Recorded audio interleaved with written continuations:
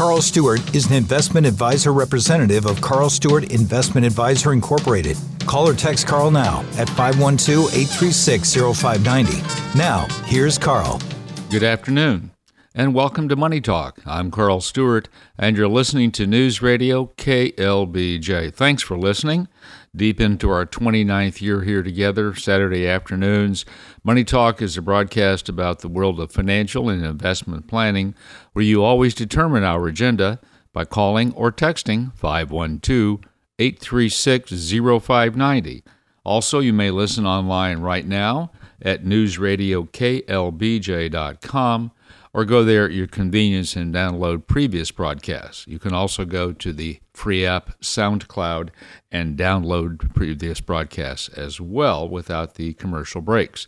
And this Thursday after the news at 6 p.m., we will rebroadcast today's show. It's always a great idea to start early. It gives me ample time to do my best to answer your questions. So one more time, 512-836-0590. Judy, you're on the air. How may I help? Yes, sir. I have some family and friends that I told them I was going to ask about MIGAs today because I thought it'd be nice for them to learn about MIGAs, multi-year guaranteed annuities. And if you could explain what those are and then explain from my understanding, if you purchase a money market for the same amount, the interest rate might fluctuate. Sure. As I understand, you're not really locked in. Right. Then maybe with the MIGA you are, but I'm going to get quiet and listen to you. Sure. Explain the things about MIGAs. So multi-year guaranteed annuities. First of all, anytime that the word annuity appears, that means it's an insurance product and issued by an insurance company. And typically, annuities that, like the ones we're talking about, fixed annuities, variable annuities, multi-year guaranteed annuities, offer tax deferral. By that I mean whatever interest you earn while you own the annuity, unless you withdraw it, you're not going to pay taxes. So you can let it continue to grow in value. The second thing is frequently there may be what's called a market value adjustment or perhaps a surrender charge. I'm not an expert on that part. But the annuity company, in offering you this guaranteed rate, has marketing and sales costs. And if you were to purchase a multi-year guaranteed annuity and then immediately turn around, say, 6 weeks or 3 months later and decide to cash it in, I believe that you could then get less than what you would have put in. So it's a longer-term investment. Also, typically, when you have tax-deferred investments, whether they're pre-tax contributions, say, to an IRA, or they're in an annuity, you want to make sure that when you begin to take the money out, that you're over age 59 and a half and not subject to the tax penalty and only pay income tax when you come out. Multi-year guaranteed annuities have been popular for several years, in my opinion, because interest rates were so low and they offered competitive interest rates to certificates of deposit, even though they're not guaranteed by the FDIC. Now we're in a period with very high short-term interest rates when compared to the past, and so you bring up a very good question about money market funds. So a money market fund is not a money market account. A money market account is something you typically have at a bank or other financial institutions. A money market fund is, as the word says, fund. It's a mutual fund, but it doesn't invest in stocks, and it doesn't invest in longer-term bonds. It invests in short-term securities. And there are three kinds of money market funds typically. One's called prime, the next one's called government, and the third one is called treasury. And the one that's called prime invests in debt issued by corporations, typically high-quality corporations. So let's say that IBM wants to borrow $100 million for 180 days. They would go out into the money market, that is for securities of less than 1 year mature, and they would say, we'd like to borrow $100 million for 180 days, and the money market fund would would bid on that and put that into their portfolio, knowing that IBM was a high-quality credit and not a risk, and also that they would be getting their money back and they'd be getting interest as well. That's a prime money market fund. A government money market fund usually owns issues that come directly from the federal government, so those would be Treasury securities, short-term Treasury securities, but also what are called government agencies, and the two that come to mind are Fannie Mae and Freddie Mac. So they can own Fannie Mae or Freddie Mac debt as well as straight Treasury debt. They're also considered quite safe. And then the third one, the Treasuries, really is just it only buys direct U.S. Treasury debt. It doesn't buy Fannie Mae or Freddie Mac, and it doesn't buy IBM as an example. So what you would anticipate is that the prime would pay slightly more than the government, and the government would pay slightly more than the Treasury. I was just looking before I came on the air, and I noticed, for example, I've just used Fidelity. As people know, I'm not recommending anything. And there was about a 0.2% difference, more or less between 4.8% for the Treasury and more or less 5% for the government. You have daily liquidity, so unlike the multi-year guaranteed annuity, you can take your money out anytime you want to. But you're absolutely right. You're not locking in any return whatsoever. It's going to float depending on interest rates.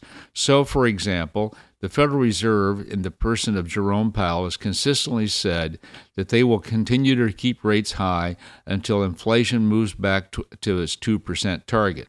We're quite a ways from that, and so it's likely that these more or less 4.75 to 5% plus yields are likely to sustain for a period of time.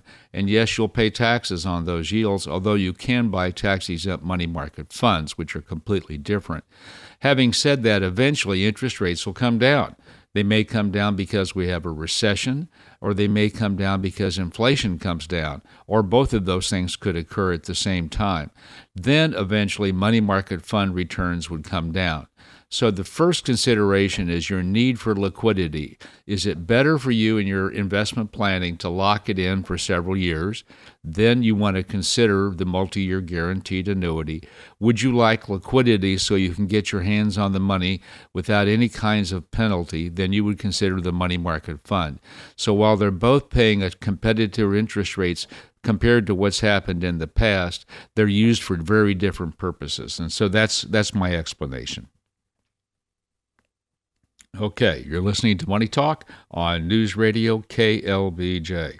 Call or text 512-836-0590. Richard, you're on the air. How may I help? Hey, Carl. Hi. Have you ever heard of a real estate acceleration loan? It's supposedly a bridge loan, and it's being offered by a company out of Atlanta. It's a 3-month loan.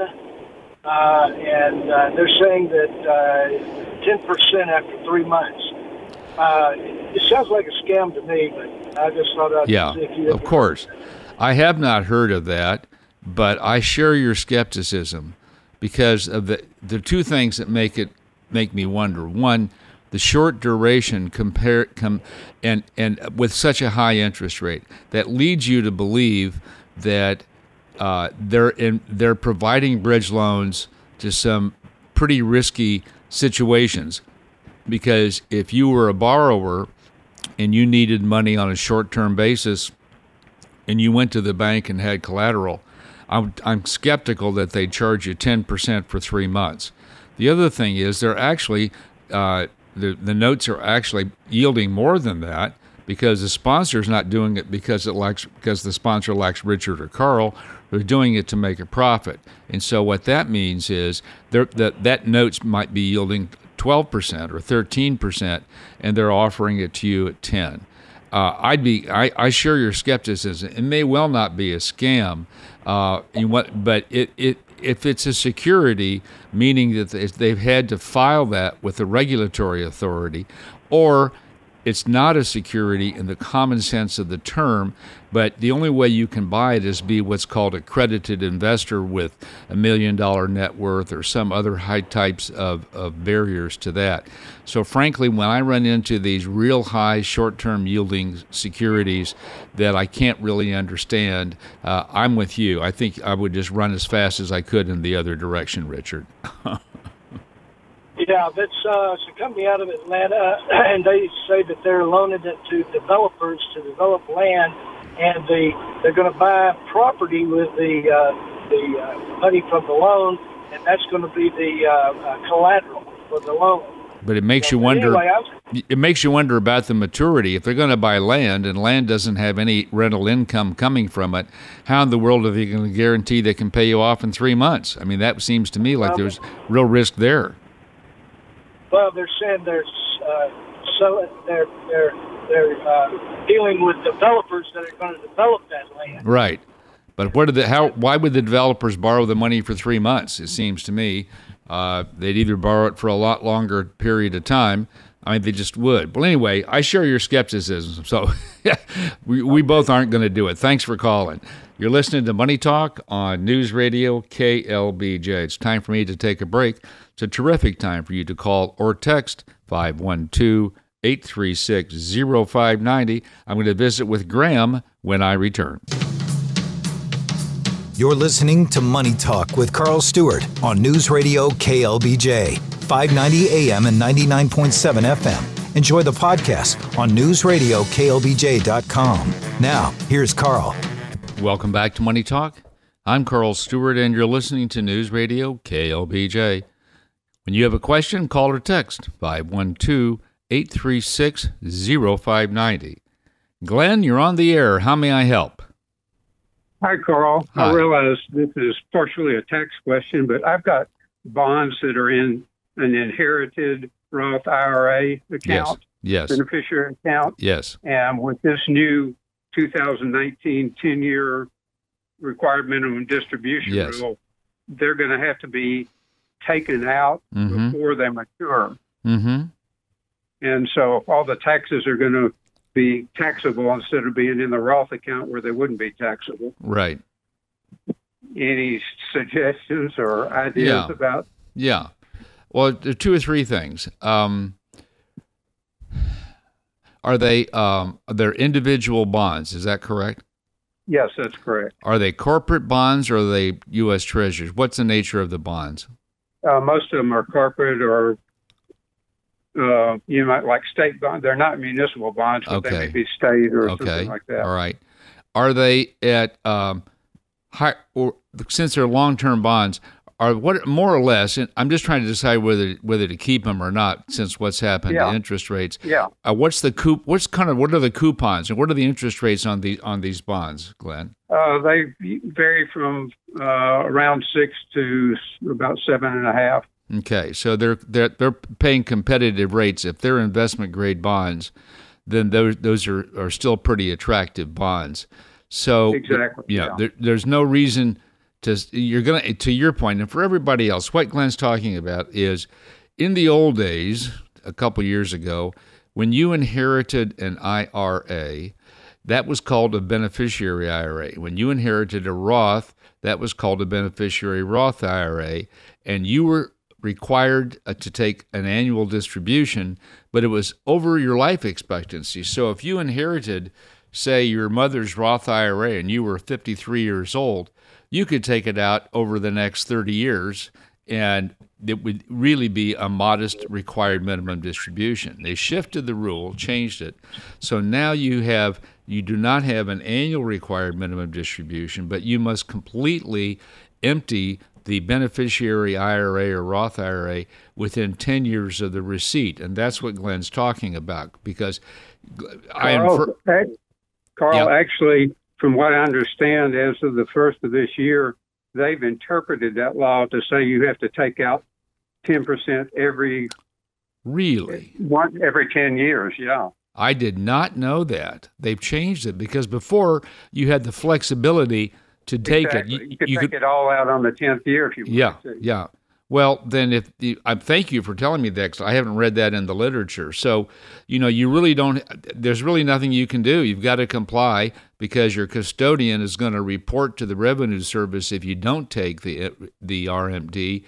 And I don't know now what the penalty is now, but again, in the old days, the penalty on not taking a required minimum distribution was 50% tax on the amount of the required minimum distribution. So it was a very bad deal to make sure people did it. You've got more or less high coupon bonds. If those are investment grade bonds, you're just going to have to take them out, but you don't have any reason to do anything except to hold them as long as they're appropriate for your portfolio, because they sound like they're pretty attractive bonds to me. But you've informed me. I haven't helped you very much, but that's what you're going to have to do, I suppose.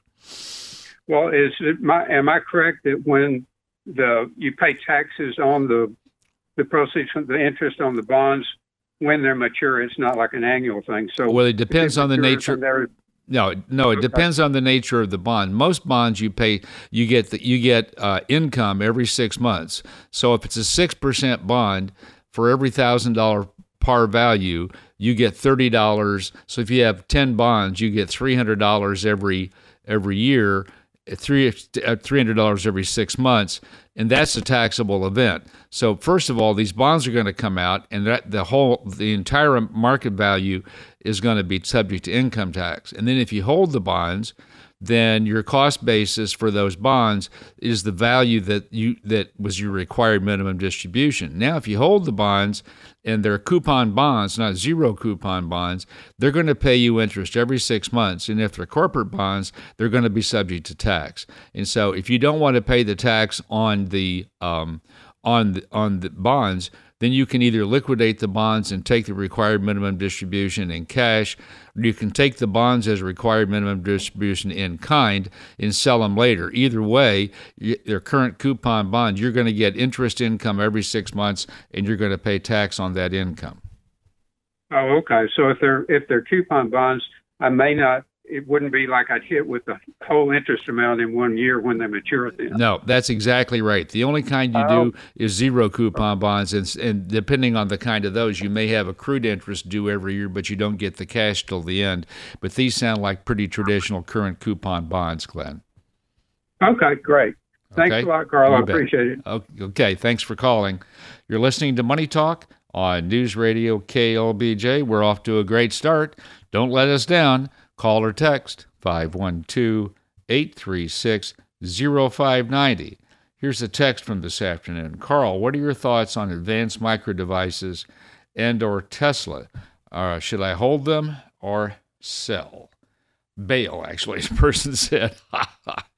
Well, I had a chance, luckily, because the text came in prior to us going on the air, so I just went to Yahoo Finance, and yesterday AMD closed at $113.91, and its 52-week price range was a low of $54.57 and a high of $132.83. In the case of Tesla, closed yesterday at $261.77 per share, and its 52-week range is $101.81 to a high of $314.67. So we can infer that the person who sent this text has had a heck of a run if he or she has bought them at lower prices, and both of these names are trading at the higher end of their range. Now, we have to step back and think about this. I had a chance to meet with some people who represented behavioral finance. In fact, two of the real giants, Danny Kahneman and Richard Thaler, got Nobel Prizes in this. And one of the things that they believe, and they must have been pretty persuasive to get a Nobel Prize, is that people tend to sell their securities too early, that they tend to take profits too early and hang on to their losers too long. And that's partly because we experience a 10% gain as 10%, and we experience a 10% loss as a 20% loss. And so we don't want to sell it and take our loss and have that painful experience.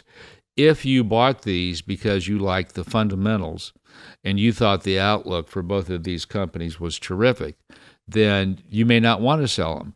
There may be some portfolio strategy reasons for it. For example, typically, even in a focused mutual fund or exchange-traded fund, they'll have no fewer than 30 names and probably between 30 and 50 stocks. Well, that means their average holding is between 2.5% and 3.3%. So if Advanced Micro Devices and Tesla are 20% of your overall equity allocation, then that's too much. And as a result, you may want to sell. But you don't necessarily, if you're still positive on the business outlook, that doesn't mean you got to sell all of it. What you want to do is right-size it. But if obviously investors are enthusiastic and optimistic about both of these companies, given what I said about where they stand today in their 52-week price range. I'm not a stock picker. I'm not a stock analyst. As most listeners know, I prefer mutual funds and exchange-traded funds. And I admit this, when you're in a good stock and it does really, really well, if you're in NVIDIA this year, you did better than any mutual fund that I could ever see. But it can also go in the other direction. And Tesla, for sure, is very, very volatile. For many years, because I've been around for so long, Advanced Micro Devices was a kind of an also-ran when compared to Intel. But Intel really has lost a lot of shall we say, its cachet, because it's stumbled in its business, and Advanced Micro Devices has really come on strong. I have no fundamental reason that I'm aware of to sell AMD. And, of course, what you're reading in the press about Tesla is that other automobile manufacturers who are building and will be selling electric vehicles are signing on to Tesla's charging stations. So even though I read that in the CHIPS Act that the government passed, that there was money in there for charging stations, and it was a different format than the Tesla charging format, a lot of people are signing up with Tesla. So the news is good, and frankly, I don't have a reason to sell other than what I said, if you have it overweighted because they've done so well. Thanks for the question. It's time for me to take a break, listen to the news, and time for you to call or text 512-836-0590. Stick around for the second half of Money Talk. You're listening to Money Talk with Carl Stewart on News Radio KLBJ, 590 AM and 99.7 FM. Enjoy the podcast on newsradioklbj.com. Now, here's Carl. Welcome back to Money Talk. I'm Carl Stewart, and you're listening to News Radio KLBJ. Thanks for listening. We're here for another half hour. Had a great first half hour with good questions and a good text. Now, we don't have any questions or any text, so it's a perfect time for you to call or text 512-836-0590. Also, you may listen online at newsradioklbj.com right now, or go there at your convenience and download podcasts of our previous broadcasts, and also you can go to SoundCloud and download them there as well. And then this Thursday, after the news at 6 p.m., we will rebroadcast today's show. 512-836-0590.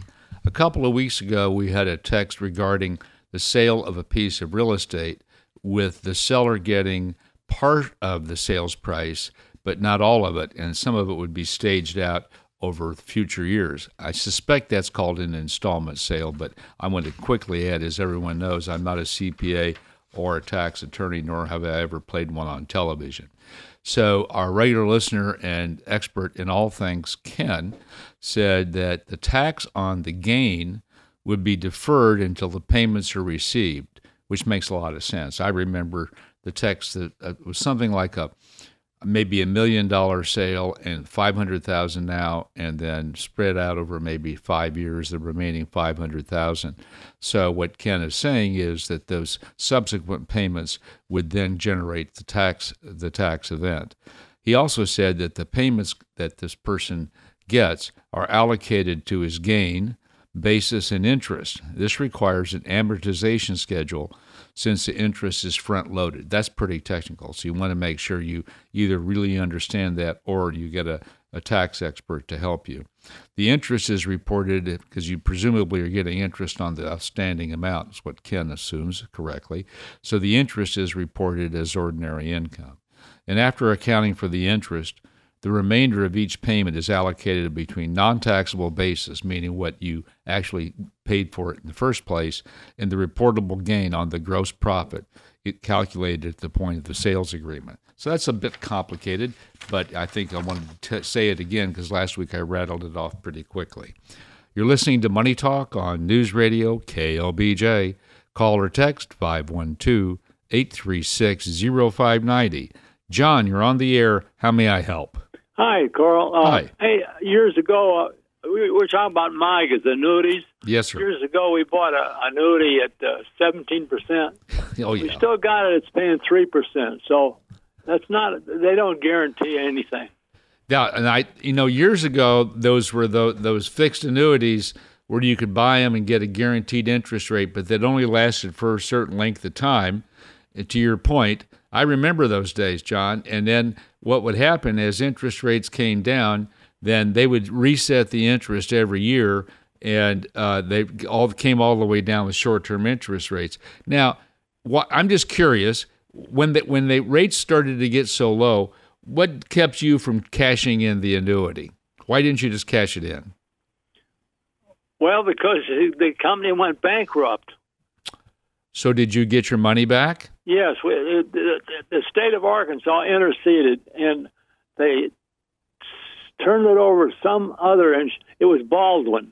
Yes, Baldwin United. I think they sold the book of business to a big company like Metropolitan Life, I think, or somebody like that. And so when they turned it over, we could have got our money back, but the interest rate went down to 3%. Yeah. But over the years, 3% hasn't been too bad. No, it hasn't. Yeah. Good. But anyway, okay. When you buy them, when they say 5% now, that's not guaranteed. Okay, well, I appreciate it. Thanks for calling. Bye. You're listening to Money Talk on News Radio KLBJ. Call or text 512-836-0590. Marianne, you're on the air. How may I help?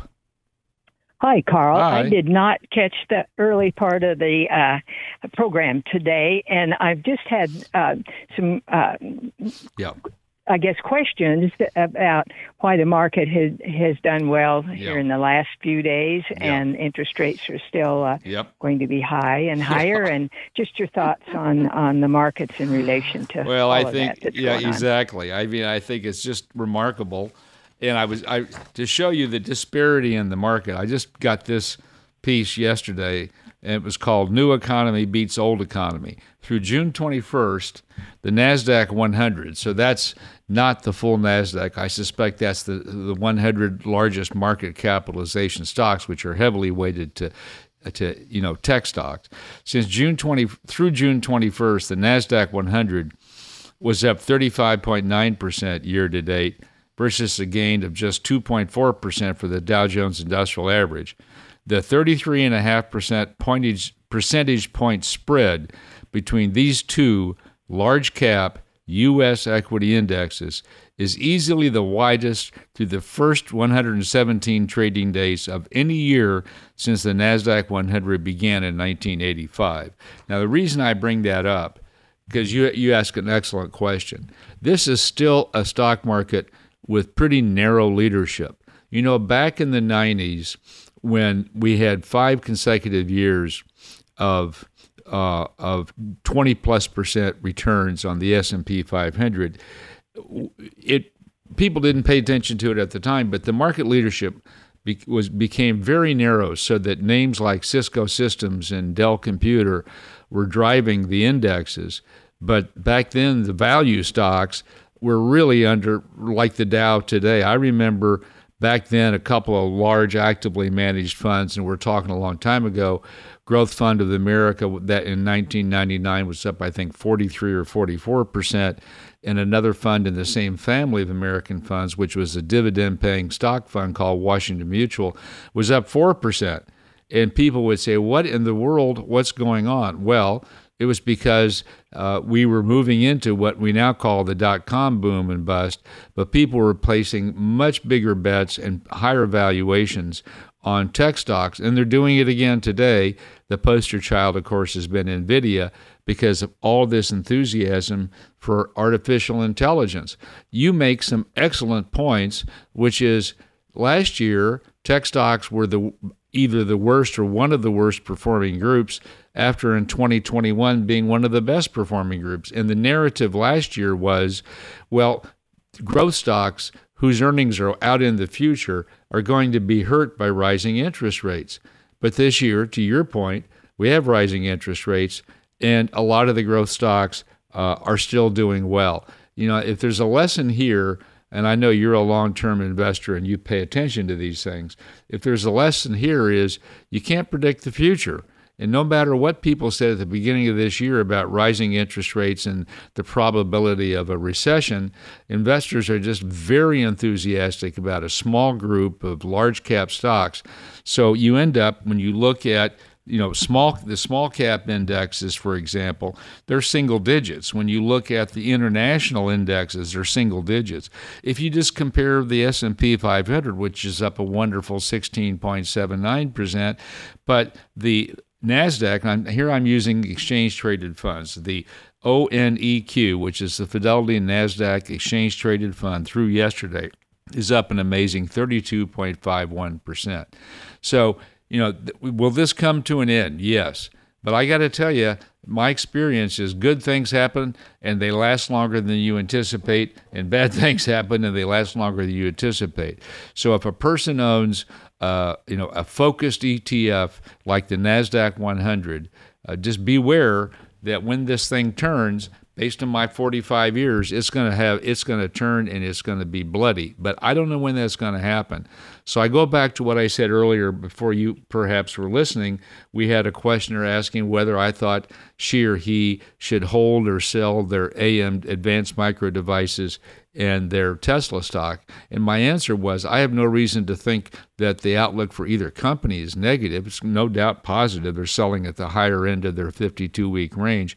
What you really want to pay attention to is your portfolio strategy and how much, because if you happen to own the NASDAQ 100 and it's up that much, what percentage of your equity allocation is that? Because I can tell you, if you were managing the Marianne Mutual Fund, which effectively you are, and you had 30 stocks in there, you wouldn't have more than 4 or 5. A big position would be 5% of one stock. So when you get a narrowly led market like this, you can enjoy it, but you do not want to have an overweighting in it. You do want to have international stocks which are underperforming. You do want to have value stocks which are underperforming, because the tide will turn and it'll happen with a vengeance. So I just think the thing to do is we just enjoy this while it lasts. It's got everybody who's a fundamentalist and an economist scratching her head because of high inflation and also high interest rates.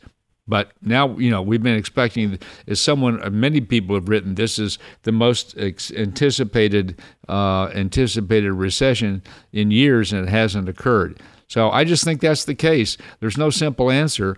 We've got a huge momentum behind us, huge tailwind, and I just think you want to keep a proper proportion in your portfolio strategy and enjoy the consequences, Marianne. That's all I can say.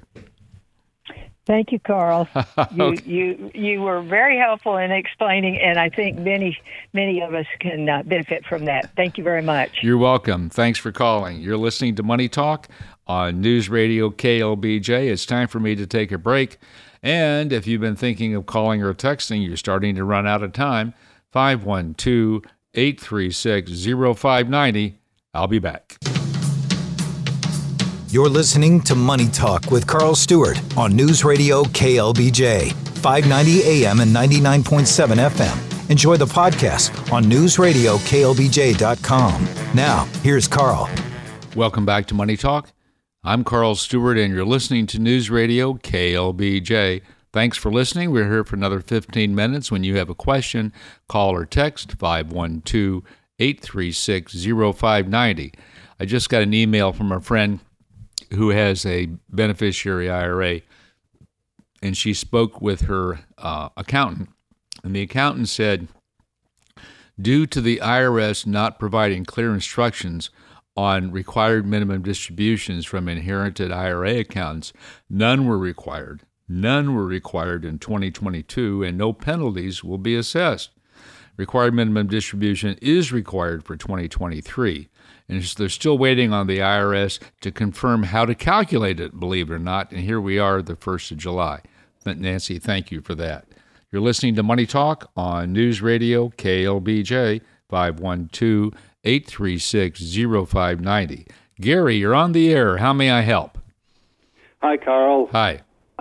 You're probably your last question, and I tuned in late about the first question you had today about taxability of a rollover Roth IRA. Are the receivers of a rollover Roth IRA required to pay taxes on that? So here's what we're talking about. We weren't talking about a rollover IRA. We were talking about a beneficiary IRA. A beneficiary, yeah. So, right. So the way it works is if you have an IRA, you have to, your custodian requires you, when you open the IRA account, to designate a beneficiary. And if you're married, it's always your spouse, unless he or she signs a document saying it's okay for me to be somebody else. Then let's suppose you and your spouse have IRAs. You predecease your spouse. She has yours. She can put it in her IRA if she wants to, and then she passes away, and then somebody else is going to get that IRA, and that's a beneficiary IRA. Correct. And what we're learning today is that there's going to be a required minimum distribution from that IRA this year, and when that comes out, then it's going to be subject to tax. If it's a Roth beneficiary IRA, then obviously if it's got a required minimum distribution, but it's a Roth, it's not taxable. But apparently this year now the rule was you had 10 years to do it. Apparently that's changed, and you've got to take a portion out this year. That's my understanding. So now I'm going a beneficiary. I'm playing favorites. I give a portion or a Roth IRA to my favorites and the regular IRAs to the others. Yes. So the favorites, I'd say, do they have to pay tax? No. They don't. Okay. No, they don't have to pay tax. Right. That's exactly right. Yeah, that's the thing. Okay, thank you. So if you've got a list, put me on the favorite list, Gary. Yeah, right. Okay, thanks for calling. Thank you very much. You're welcome.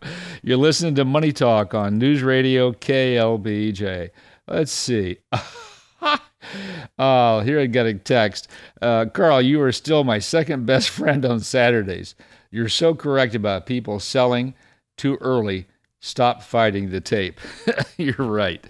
512-836-0590. Well, I got some sobering information. I'm on the email list from a local realtor who keeps up with the latest data in the Austin market. And, I'm sure not everyone thinks this, especially if you've been around a long time, but people who have been around for a short time are going to be surprised about what I'm going to tell you. So this is about Austin residential real estate. The median price, okay? So we're not saying the high price, the low price, the median price, with half the houses selling above this amount, half the houses selling below this amount. The median price last month was $469,000. Now, in the last year, that's down 15%. 15%. The number of homes sold at 3,217 was down 10%. The median number of days on the market was up 49 days. That's a 96% increase in median days on the market. The supply of inventory has gone to 3.1 months. That's up 55%. Now, I read that 6 months is a more normal time, so that's still a short inventory, but it's up 55% from a year ago in May. And then this is an interesting one. The amount of homes sold above the listing price, 18% of the homes sold above the listing price, that's a decline of 73%. And the new listings, about 4,081, are down 9% from the month before, and the median price per square foot is $236 per square foot, and that's down 18% from a year ago. So if you were the unlucky person that bought the median priced home in May of 2022, right now, according to these data, you have a 15% loss. So if you put 10% down, you're underwater and your house is worth less than your mortgage. I'm not suggesting anything other than all assets cycle. And there's no thing that you can own that goes up every year that has the ability to beat inflation. You have to live through the cycles. You're listening to Money Talk on News Radio KLBJ. Call or text 512-836-0590. Let's see what else I can look at here today.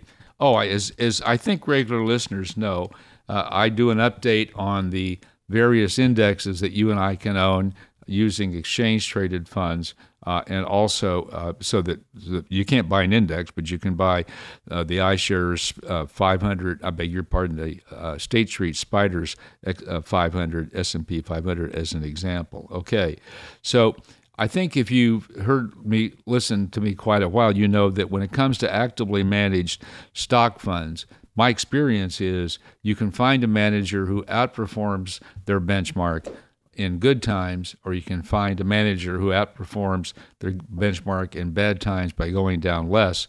But at least in my experience, it's next to impossible to find somebody who does both. And I was looking at 3 funds. I'm not going to give you the names because I actually own these, but I'm looking at a stock fund, and what I'm going to do is give you what their performance ranked them in the Morningstar database of comparable funds. So if Morningstar says a fund's a large value fund, they believe it's compared to other funds. We got a caller. I guess you're going to have to wait for me to get to that. 512-836-0590. Barbara, you're on the air. How may I help?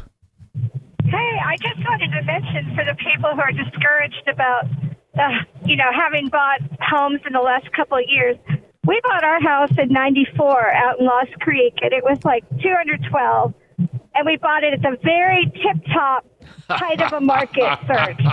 Yeah. So much so, you'll never have heard this before, the county, when we went to protest our values, they actually said, wow, y'all pay too much. Hey, Bob, look at how much they paid for this house. They were calling people down the hall to look at how stupid we were. So, 30 years later, it's worth like $1.5 million, exactly. Right? So, I'll give you, I'll give you, time heals all wounds. I'll give you a personal example. My wife and I bought a house in 2000, and it's 21 years ago, 2002, and I got my first property tax notice, and it was, the appraisal value was way above what I paid for it. So I called, or whatever you do, and the person said, okay. And then a few weeks later, I got a call from a human being and said, Mr. Stuart, you're going to be very popular in your neighborhood. And I said, why is that? He said, in your neighborhood, we're dropping the appraised value 35%. And one of my neighbors did what you and your husband did and bought it right at the top of the market. The first house I owned in Austin, I bought it in 1978.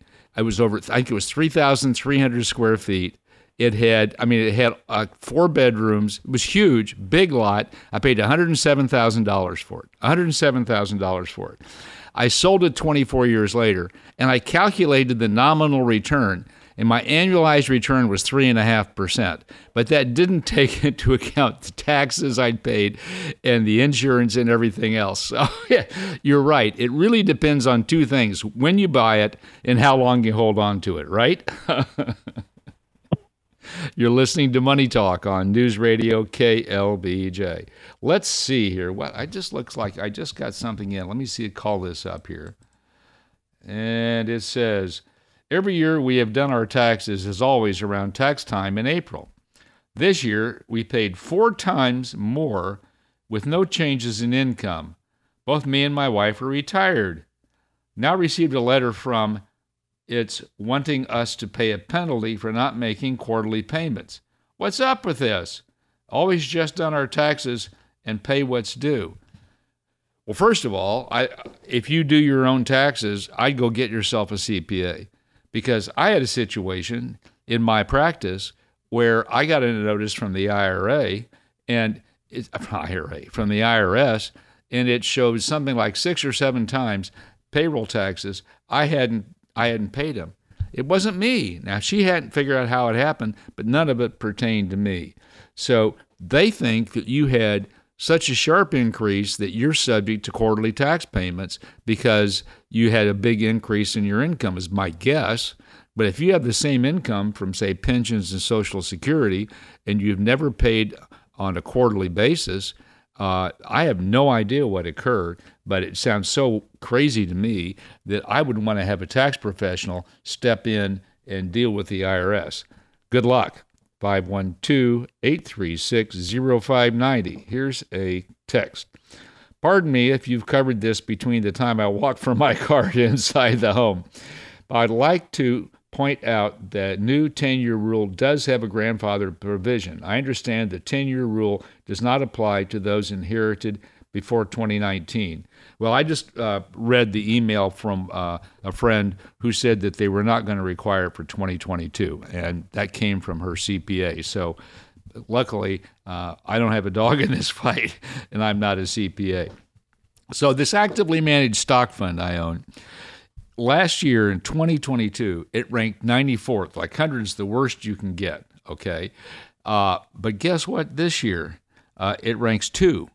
And in 2021, which was a good year for the stock market, this stock fund ranked 4. So over 4 years, its ranking was 4, 94, and 2. Well, that's active management. If it ranked on the benchmark every year, then why would I buy it? I buy the passively managed benchmark. Let me give you another example. That was a large cap value fund that I own. I'll give you a small cap value fund that I own. And let me give you, this year it's up 7.69%. And that puts it in, again, the 94th percentile, where 100's terrible, not good. So in 2021, which was a good year for stocks, it ranked 90th. Really stunk it up. Then last year, which was a terrible year for stocks, it ranked number 3. And guess what? This year, a good year for stocks, it ranks number 94. That's just the way it goes. And then when you think about putting together a mutual fund allocation, you can get the index returns. So there's got to be a compelling reason, in my view, to own active management. Well, we're out of time. A lot of fun this afternoon. As always, I want to thank Matt for doing his terrific job. I want to thank you for listening and remind you that next Saturday, after the news at 4, be sure and tune in to Money Talk. Carl Stuart is an investment advisor representative of Carl Stuart Investment Advisor Incorporated.